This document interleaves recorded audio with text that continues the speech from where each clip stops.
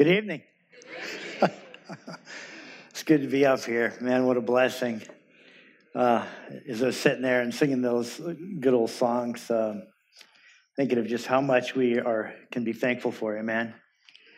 Overheard a woman just sharing with Brad how she had been delivered from cancer.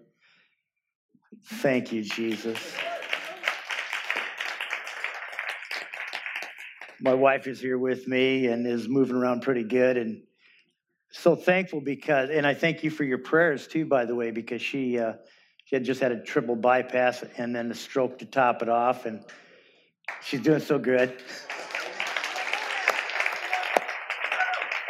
And then your pastor, right? He just had a bionic leg put in. It actually made him taller, what he told me. So I don't know that he needed all that, but we'll take it. Praise the Lord, right? And thank you, Jesus, for a Bible teaching, Spirit-filled church. Amen. That we can be a part of. What a joy. What an absolute joy. This evening, I want to turn, if you would, your Bibles to Ephesians chapter 2. That's what we're going to look at today or this evening. And speaking about all to be thankful for, my goodness, blessed with all spiritual blessings in heavenly places. And by the way, how much is all? It's a lot, isn't it? There's no lack in it at all. Chosen, predestined, adopted, accepted, redeemed, forgiven, enlightened, sealed with the Holy Spirit of the day of redemption. There's nothing we lack today as Christians born again of His Spirit. There's nothing we lack. Okay? Which also would suggest that we really have no excuses. That was a nice exhortation, a little bit of a, but I mean, really, we don't have any excuses for all that Jesus Christ has done for us. What God the Father has invested into us by His Spirit. And it was very costly because first the vessel had to be cleaned before it could be filled. Christ is in us, that hope of glory. And literally we're going to see in our study tonight, how we're, seated in heavenly places with Christ. And there's that idea of with Christ has the idea of in Greek is sune, which literally means mixed. And if you can imagine a holy God mixing Himself in the heart of mankind, well, He had to clean the vessel first. It wasn't by any cheap means at all. It was by the most expensive gift that has ever been given in all the history of humanity, and that is the precious blood of Jesus Christ. More precious than gold or silver. He washed us. And He set us aside for Himself, and then He filled us and sealed us unto the day of redemption. Wonderful blessings, and we see that in that first chapter there in Ephesians. And then Paul, and especially the first half of that first chapter, and then the second half of that first chapter, then Paul prays for the Ephesian church, not that they would have more stuff, but that they would be enlightened to what they already have, and that they would be enlightened to who truly God is. God wants us to know Him.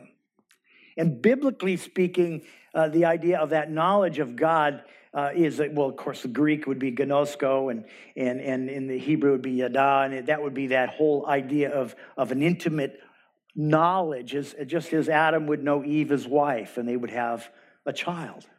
That intimacy, walking with the Lord, walking in the power of the Spirit. So Paul tells the Ephesian church what they have. It's been given to us. It's not like we have to earn it, or it's already there. And then he prays for us that we would just understand what we have. And then in chapter 2, it's like the beautiful contrast. I don't know if I'm doing this. I don't usually wear one of these, but anyway. Beautiful contrast. And there's all kinds of beautiful contrasts in Scripture. So he goes through all this wonderful things that God has done for us, and then he reminds us. It's like a little, okay, but let me just tell you what you once were. And that's where we'll pick it up. We'll read that together, and then we'll go into that. And then, of course, it's like good news, bad news, good news again. Okay? He finishes up with good news. And, of course, all to prepare. The first 3 chapters in many of Paul's books was that of telling what God has done for us. And then the rest is exhortation, how to have a good marriage, how to, children obey your parents, how to be a good employee, employer, and all those kinds of things. But the how-to always comes after you know what God's already done. You got the tools. You got the power, see. Well, Ephesians chapter 2, verse 1, it says, "And you he made alive who were dead in trespasses and sins, in which you once walked according to the course of this world, according to the prince of the power of the air, the spirit who now works in the sons of disobedience, among whom also we all once conducted ourselves in the lusts of our flesh, fulfilling the desires of the flesh and of the mind, and were by nature children of wrath just as others." And then verse 4, love it, "But God, who is rich in mercy, because of his great love with which he loved us, even when we were dead in trespasses and sins, made us alive together," there's that word, "with Christ. By grace you've been saved, and raised us up together and made us sit together in heavenly places in Christ Jesus, that in the ages to come he might show the exceeding riches of his grace in his kingdom towards us in Christ Jesus." And then our favorite verse, isn't it? "For by grace you've been saved through faith, that not of yourselves. It is a gift of God, not of works, lest anyone should boast. For we are his workmanship, created in Christ Jesus for good works, which God has prepared beforehand that we should walk in them."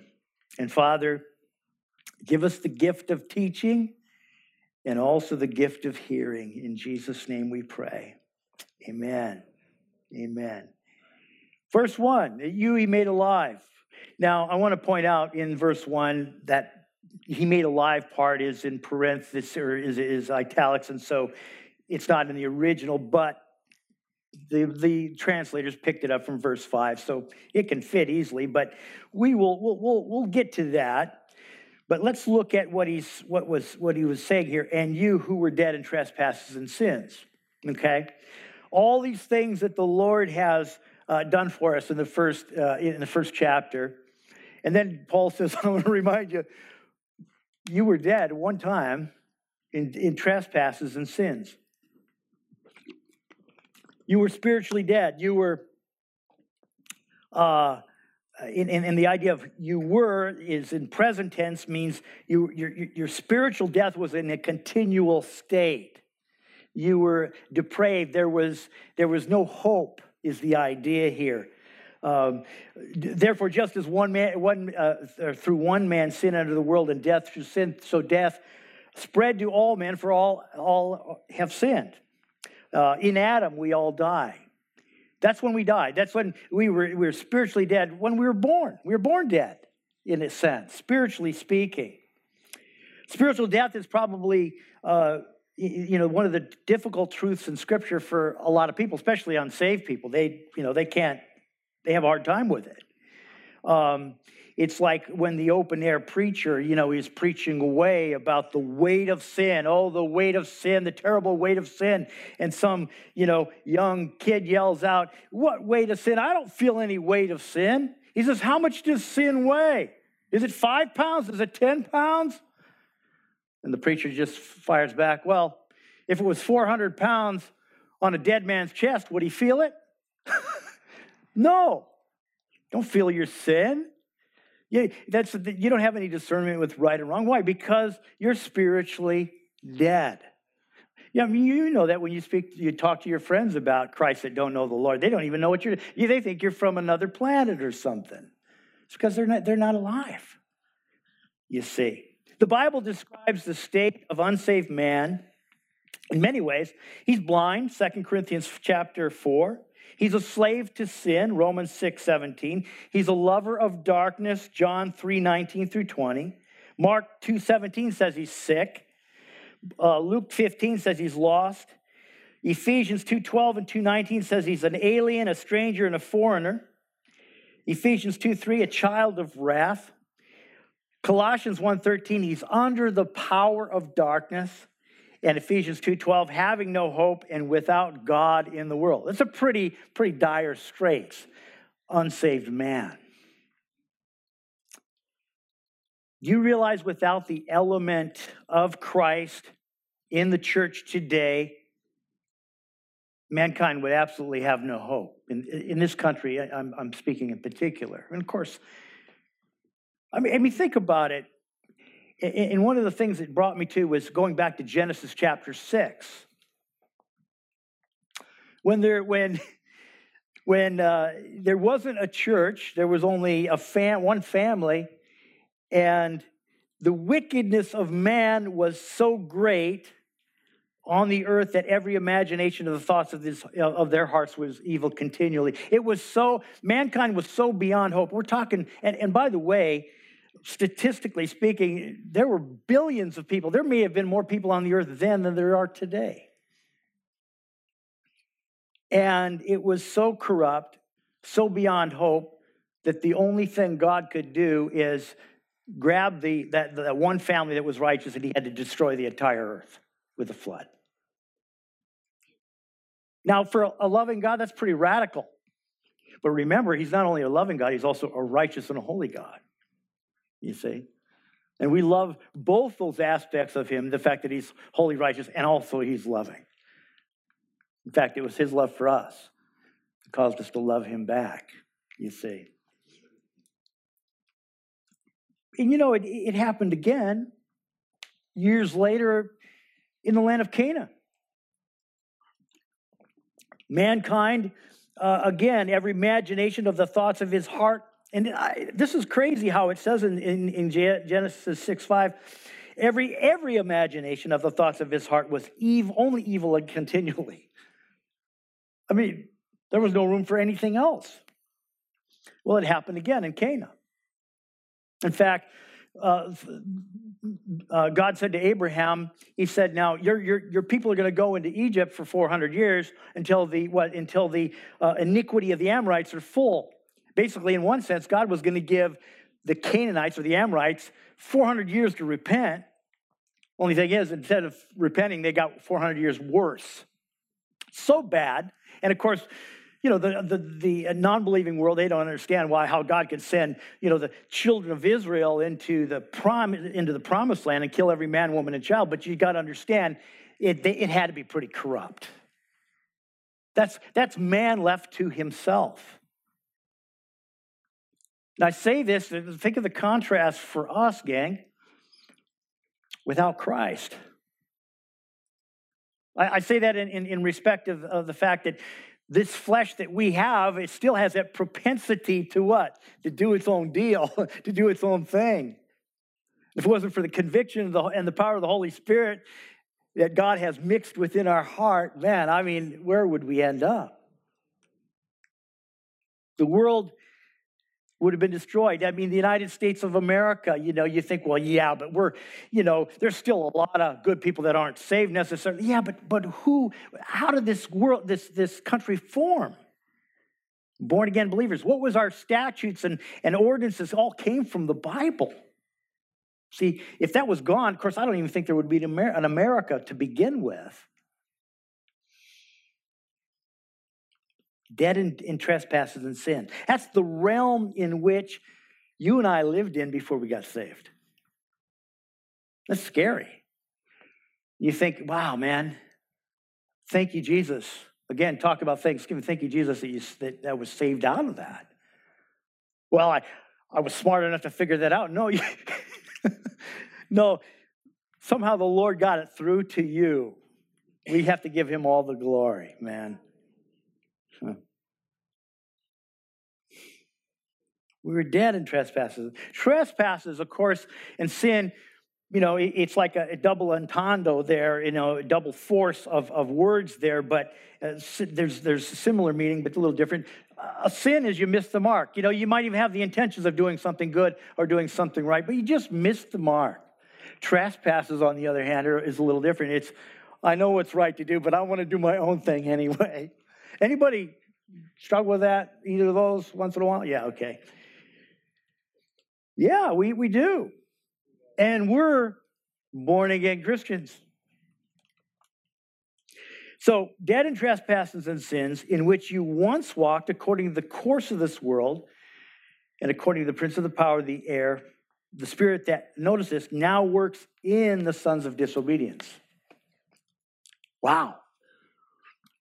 That means the spirit of disobedience is mixed within the realm of humanity that's unsaved. You walked.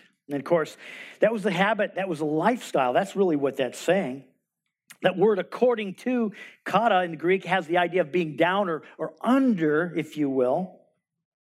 It means that it's under the domination and control of what? Of the prince of the power of the air. That very spirit that works in the sun. And of course, I know I'm preaching to the choir in a sense, because we know, we watch the news. We go, man, this world is going to hell in a handbasket, isn't it? It's bad. I mean, do you ever get to where I don't even want to watch the news anymore? But that's the world. What the church needs to be doing is just doing what the church does, and that's loving people and winning them to Christ, snatching them out of the fires of hell. We can't fix the world. We can pray for our politicians, whatever, but politician ain't going to save us, Only Jesus Christ is going to save. He's the only one.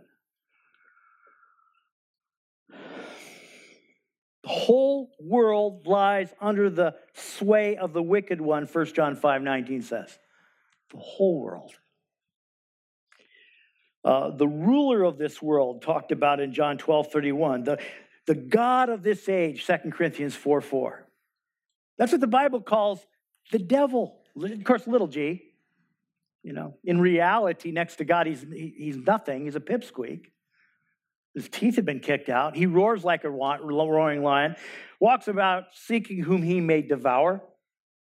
But he's only there to scare you. He can't really bite you, especially if you're in Christ, right?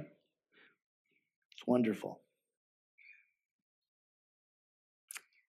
But the evil world system,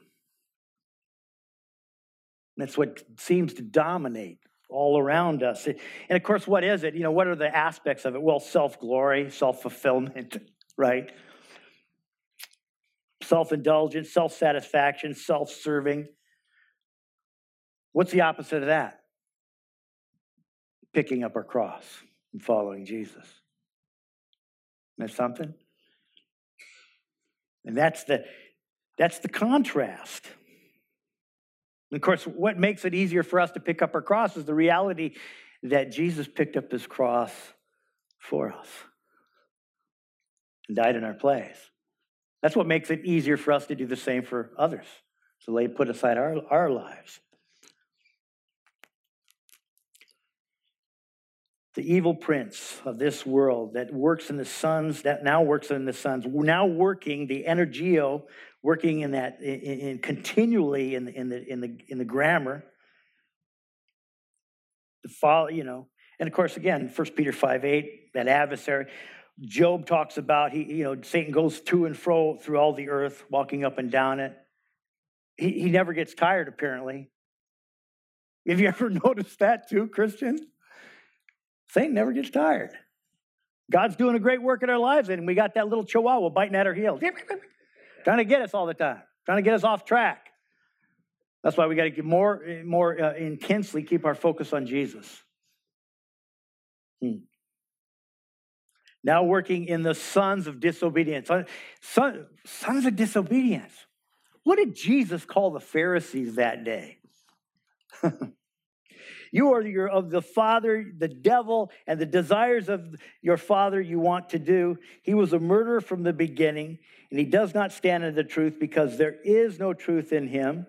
And when he speaks a lie, he speaks from his own resource. For he is a liar, and he is the father of lies. You see. And these were religious guys. Wow. Religious guys. But they weren't saved. In fact, they rejected the very Messiah that they would supposedly be waiting for. Pride can be very deceitful. And then, among whom also we all conducted ourselves. Paul brings that home, and of course, specifically, he brings it home to the Jewish believer. However, when you're saying all, it's everybody.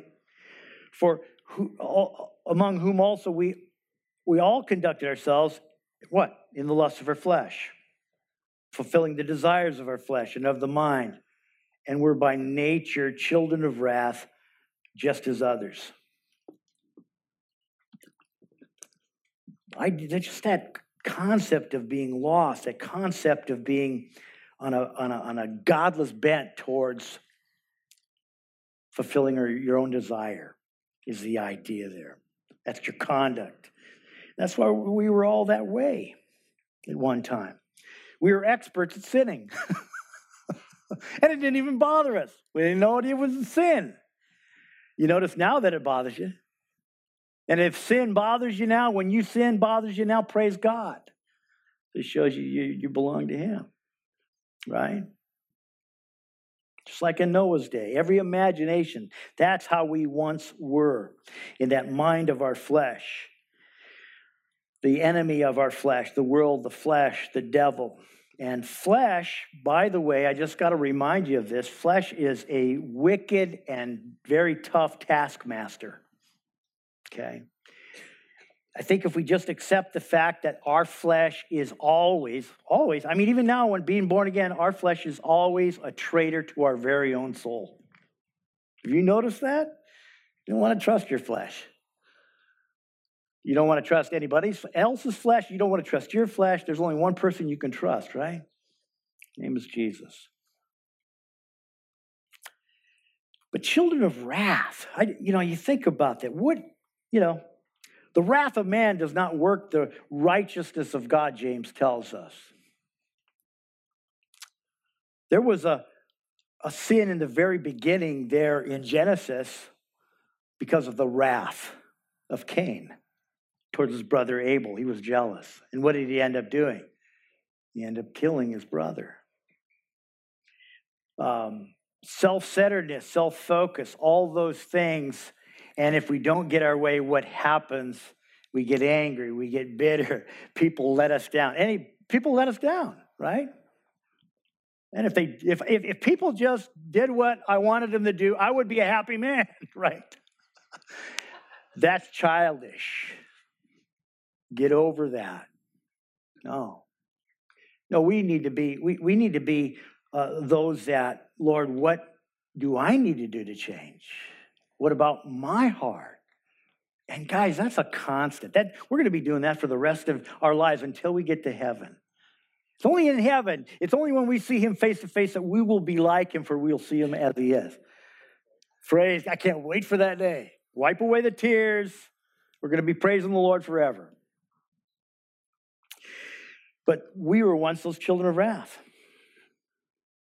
Sometimes we still get a little frustrated with people. Get cut off in traffic or something. Oh, man. We're right down on the I-10 freeway down in Buckeye, man. I don't even like the I-10 freeway. It's one of those evil, necessary things to get from point A to point B. The truckers. I got to pray for truckers. I have to, because if I don't, I'm going to, it ain't going to be pretty. Anyway. Anyway, so that was our propensity then. It should not be a propensity now. In fact, we were totally given over to it before. Now we just got to, through faith and through trusting the Lord, get through it. But they were also those that were deserving the wrath of righteous God. But one took the wrath for us, right? He that knew no sin became sin for us, that we might become the righteousness of God in him. But the wrath of God does come on the children of disobedience, Colossians 3:6, Ephesians 5:6 says the same thing. That Jesus Christ took our wrath. We were once children of wrath. Verse 4, but God. Don't you love the buts? The but gods in the scriptures. Tons of them. But God. But God, who is rich in mercy because of his great love with which he loved us. Right?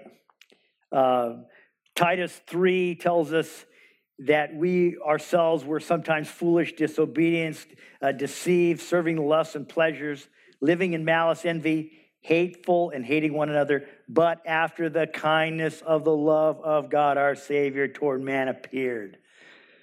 Not by works of righteousness which we have done, but according to his mercy he saved us by the washing of regeneration and renewing of the Holy Spirit. But because of the kindness and the love of God. We talked about Genesis in 6:5, where God saw the wickedness of man was great upon the whole earth, every imagination, every thought was evil in his heart continually. And then you get to Genesis 8:1, but God remembered Noah. Don't you love the but gods? We were a mess. We were on a highway to hell, but God intervened into your life and into my life at a specific time. Joseph said, but as for you, you meant evil against me to his brothers. But God meant it for good in order to bring about this day salvation for many people. But God. But God demonstrated his own love for us in this: while we were yet sinners, Jesus Christ died for us. But God. One of my favorites, 1 Corinthians 10:13, no temptation is overtaking you. No temptation is overtaking you, which is common to man, but God is faithful. But God is faithful, who will not allow you to be tempted beyond what you're able, but will with that temptation make a way of escape, or that you may be able to bear it. God's right there to intervene in our lives. Amazing. But God, who is rich in his mercy, wealth without measure is the idea here. Psalm 103:8 says, the Lord is merciful and gracious, slow to anger, and abundant in mercy. God has always been gracious in every generation. Lamentations 3:22, through the Lord's mercies we are not consumed, because his compassions fail not. They are new every morning. Great is his faithfulness. And you notice the scripture, it all points to the reality. It doesn't put any focus on mankind, on how great mankind is. Of course, if you look at scripture and you look at the characters in scripture, you realize, wow, they were people of like passions as we are. But God loves to intervene in the people that he created and that he loves. And that's the story, isn't it? His great love, because his great love in which he loved us. Huge, enormous love. Greater love has no man than he laid down his life for his friends. Man. And he says, you are friends indeed. I no longer call you servants, but friends. If you do as I say. Amazing. And of course, what kind of love? We're talking about unconditional, sacrificial love. No strings attached. Agape love. God's love has no limits, no limitations. Height, death, angels, principalities, and things present, things to come, nor any other creation shall be able to separate us, what? From the love of God, which is in Christ Jesus. Has no bounds. Great love. Amazing love. Which he loved us. And in the original, that has the idea of loved us past tense. Well, if we connect that with the previous chapter, we realize according as he has chosen us before the foundations of the world. He had a plan even when he knew we were going to go south. And by the way, have you ever thought about how many of your sins were yet future when Jesus Christ died on the cross for you? All of them. Wow. What grace, what mercy that he has for us. Even, verse 5, when we were dead in trespasses and sins, He made us alive together with Christ. By grace, you have been saved. His love does not depend upon what we are. It flows from his own heart. It is not love of something good in us. It's a love because of everything good in him.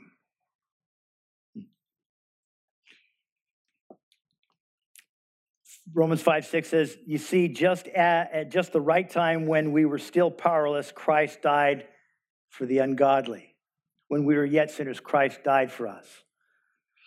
Think about that. That in your worst state of humanity, Jesus Christ, God loved you in your worst state. Now, how much more now with Christ in our life does he, as Romans says, as Paul said in Romans, does he not freely give us all things?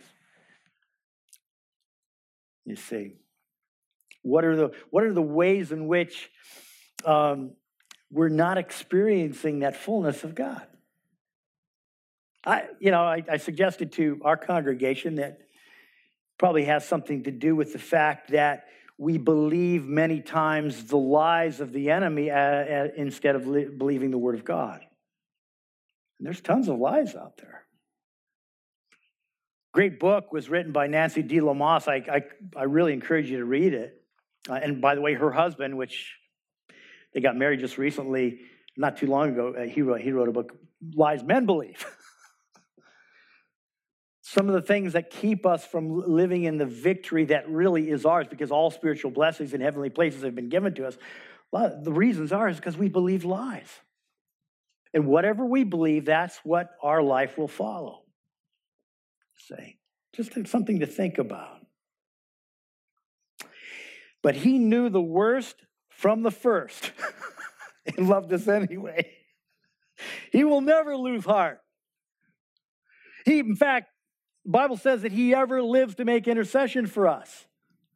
I mean, Jesus Christ is at the right hand of God the Father, praying and interceding for each one in this room and all the other millions that know the Lord. Praying for us, pulling for us all the time. And by the way, well, you remember Peter's story. Peter needed prayer from the Lord, and so do I. I need to know that the Lord is pulling for me, and he is.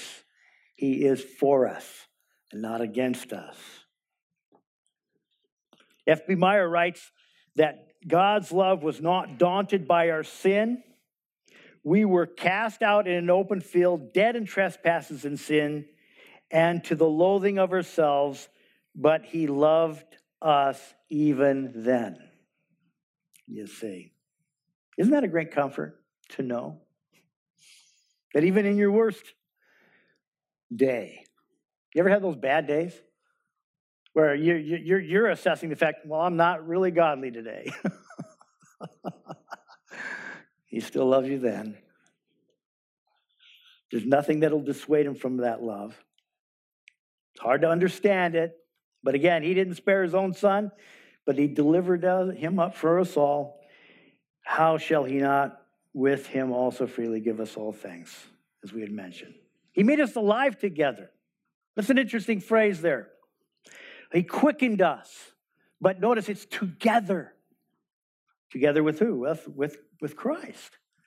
Again, that word there in the original, it's not like just side by side. It's not like, it's more than parakletos coming alongside. It's the idea of mixing together. Literally, Jesus Christ is mixed with us. Amazing. And we'll see that again as we move on. He mixed his life with us and in us for the hope of his glory in us. You know, it's not so much getting our lives straightened out or this flesh straightened out, because you're not going to do it. Do you understand that?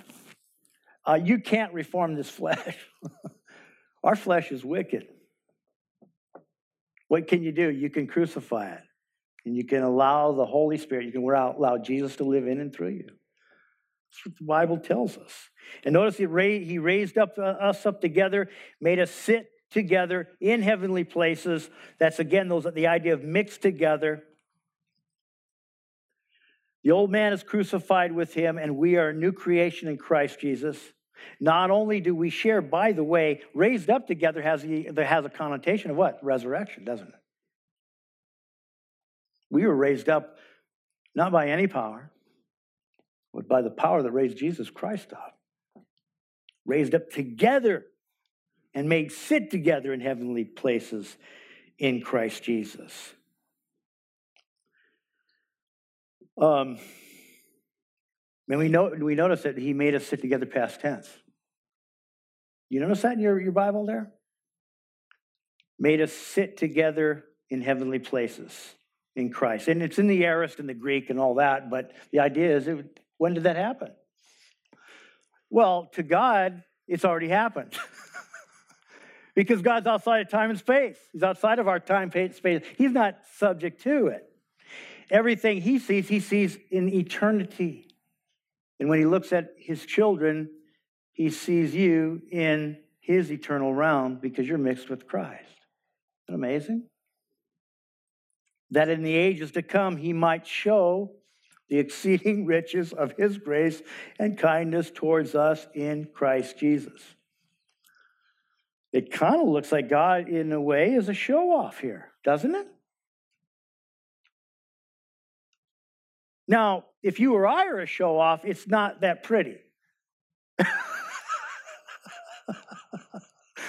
I mean, really. It's in fact, it gets ugly when people are trying to show off or brag or boast, right? You know? On our best day, it's not that pretty. And by the way, the idea of showing, the idea of displaying is really what it is meant. It's just displaying what is true. And by the way, that is really the definition of humility, being humble. It's just being what you see is what you get. The only thing is, when I say that, we don't want to see it all, right? It's like, save it kind of thing. But with God, it's a whole different ballgame, isn't it? When God says what you see is what you get, you're blown away. Because nobody is gooder than God. Nobody's more awesome than God. Exceeding riches of his grace and kindness. That word kindness there is really the idea of goodness. And we all heard that. God is good all the time. All the time. God is good. So he can't help but that's all he is. He's perfect in goodness and in grace. Moral excellence. And he shows off his goodness. And I think in some ways to really counteract the lie that was perpetrated in the garden that Eve bought, and we know the rest of the story. Because basically what Satan did is twisted truth to make her think in her mind that God isn't necessarily always good. And by the way, when you sin, when I sin, when we fail, when we go the wrong way, it's usually because we've doubted the goodness of God somewhere along the way. You see, he's reliable. You and I can always trust in his goodness. Always. You see, it's important to know what you believe. It's important to know the Word of God. You see. Well, verse 8. This is a good one to memorize, isn't it? For by grace you've been saved through faith, and that not of yourselves, it's a gift of God. Not of works, lest any man should boast. By grace you've been saved. Something that is a free gift. Grace. What is grace? It's unmerited, undeserved, unearned favor, comes directly from God. There's nothing you can do to you can't even add to it. Being saved, right? That which was begun in the Spirit. Paul said to the Galatians, are we now going to make it perfect in the flesh? No, you're not. What can you do to it? Well, we sang a song about surrender earlier. That's what you can do with it. I sinned. What do? I surrender, Lord. Forgive me. God does a great thing in your life. I surrender, Lord. Thank you. It's just surrender. It's acknowledging him in all our ways. Proverbs tells us, and he will direct our path. Right? Trust in him in all of our ways. Surrender to the grace. Grace is that unmerited favor. It's that love. Faith is the hose. Grace is the water that brings us life, and faith is the hose, the element that brings it there. Faith is the key to unlock the door to God's heart. Right? The key. Without faith, it's impossible to please God. For they that come to God must believe that he exists, and that he is a rewarder to those that diligently seek him. That's Christianity. What do? I seek Jesus all I can, every way I can. I'm going to go to Bible studies. I'm going to listen to Christian music and Bible teaching. I'm going to do all I can. Not in a legalistic show-off way, but in a way because I need him. You see. Faith. Forsaking all, I take him. Right? What kind of faith? John Patton was translating scripture in the South Sea Islanders. He was trying to figure out a word to be translated that meant faith. He was having a hard time with that. And then one of the natives came in and plopped in on a chair and said, "Oh, it's so good to rest my whole weight into this chair." And John Patton said, "That's it. That's the word for faith. Resting your whole weight into the arms of Jesus Christ. Not a religion, not a concept, not an organization, but a person. Putting our whole weight in his arms." A guy by the name of Charles Blodden put a high wire across the Niagara Falls, and he was famous. And he would run stuff over the Niagara Falls, the top of it, different things, across, showing off, and people were screaming and yelling and everything else. He ran a wheelbarrow across. Oh, that's amazing. And then he says, "How many think that I could put a human being in this wheelbarrow and get him across?" "Yeah, you can do it. Who wants to be the first one?" Right? But see, faith is getting in the Lord's wheelbarrow. By the way, he's the one that's going to get you home. He that began that good work in you is faithful to complete it. He who has called you is also faithful. He will do it, right? So, grace, what an amazing thing. Not of works, lest any man should boast. For we are his workmanship, created in Christ Jesus for good works, which God prepared beforehand that we should walk in them. How can you boast when it's all his work? Did you get that? Not of works, lest any man boast. Why? Because we're his workmanship. And by the way, that word means poema, means poetry, means work of art, whatever. But let's think about this. First of all, he made us. Okay? You didn't make yourself. That's what the scripture says. Know the Lord, he is God. It is he who made us and not we ourselves. Okay? He made us. Number two, he saved us. Right? Not by works of righteousness, which we have done, but according to his mercy, he saved us. Washing of water, regenerating of the Holy Spirit.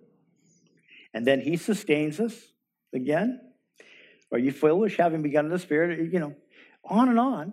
And by the way, he's the one that gets us to heaven. Faithful he is he that called you, that will also do it.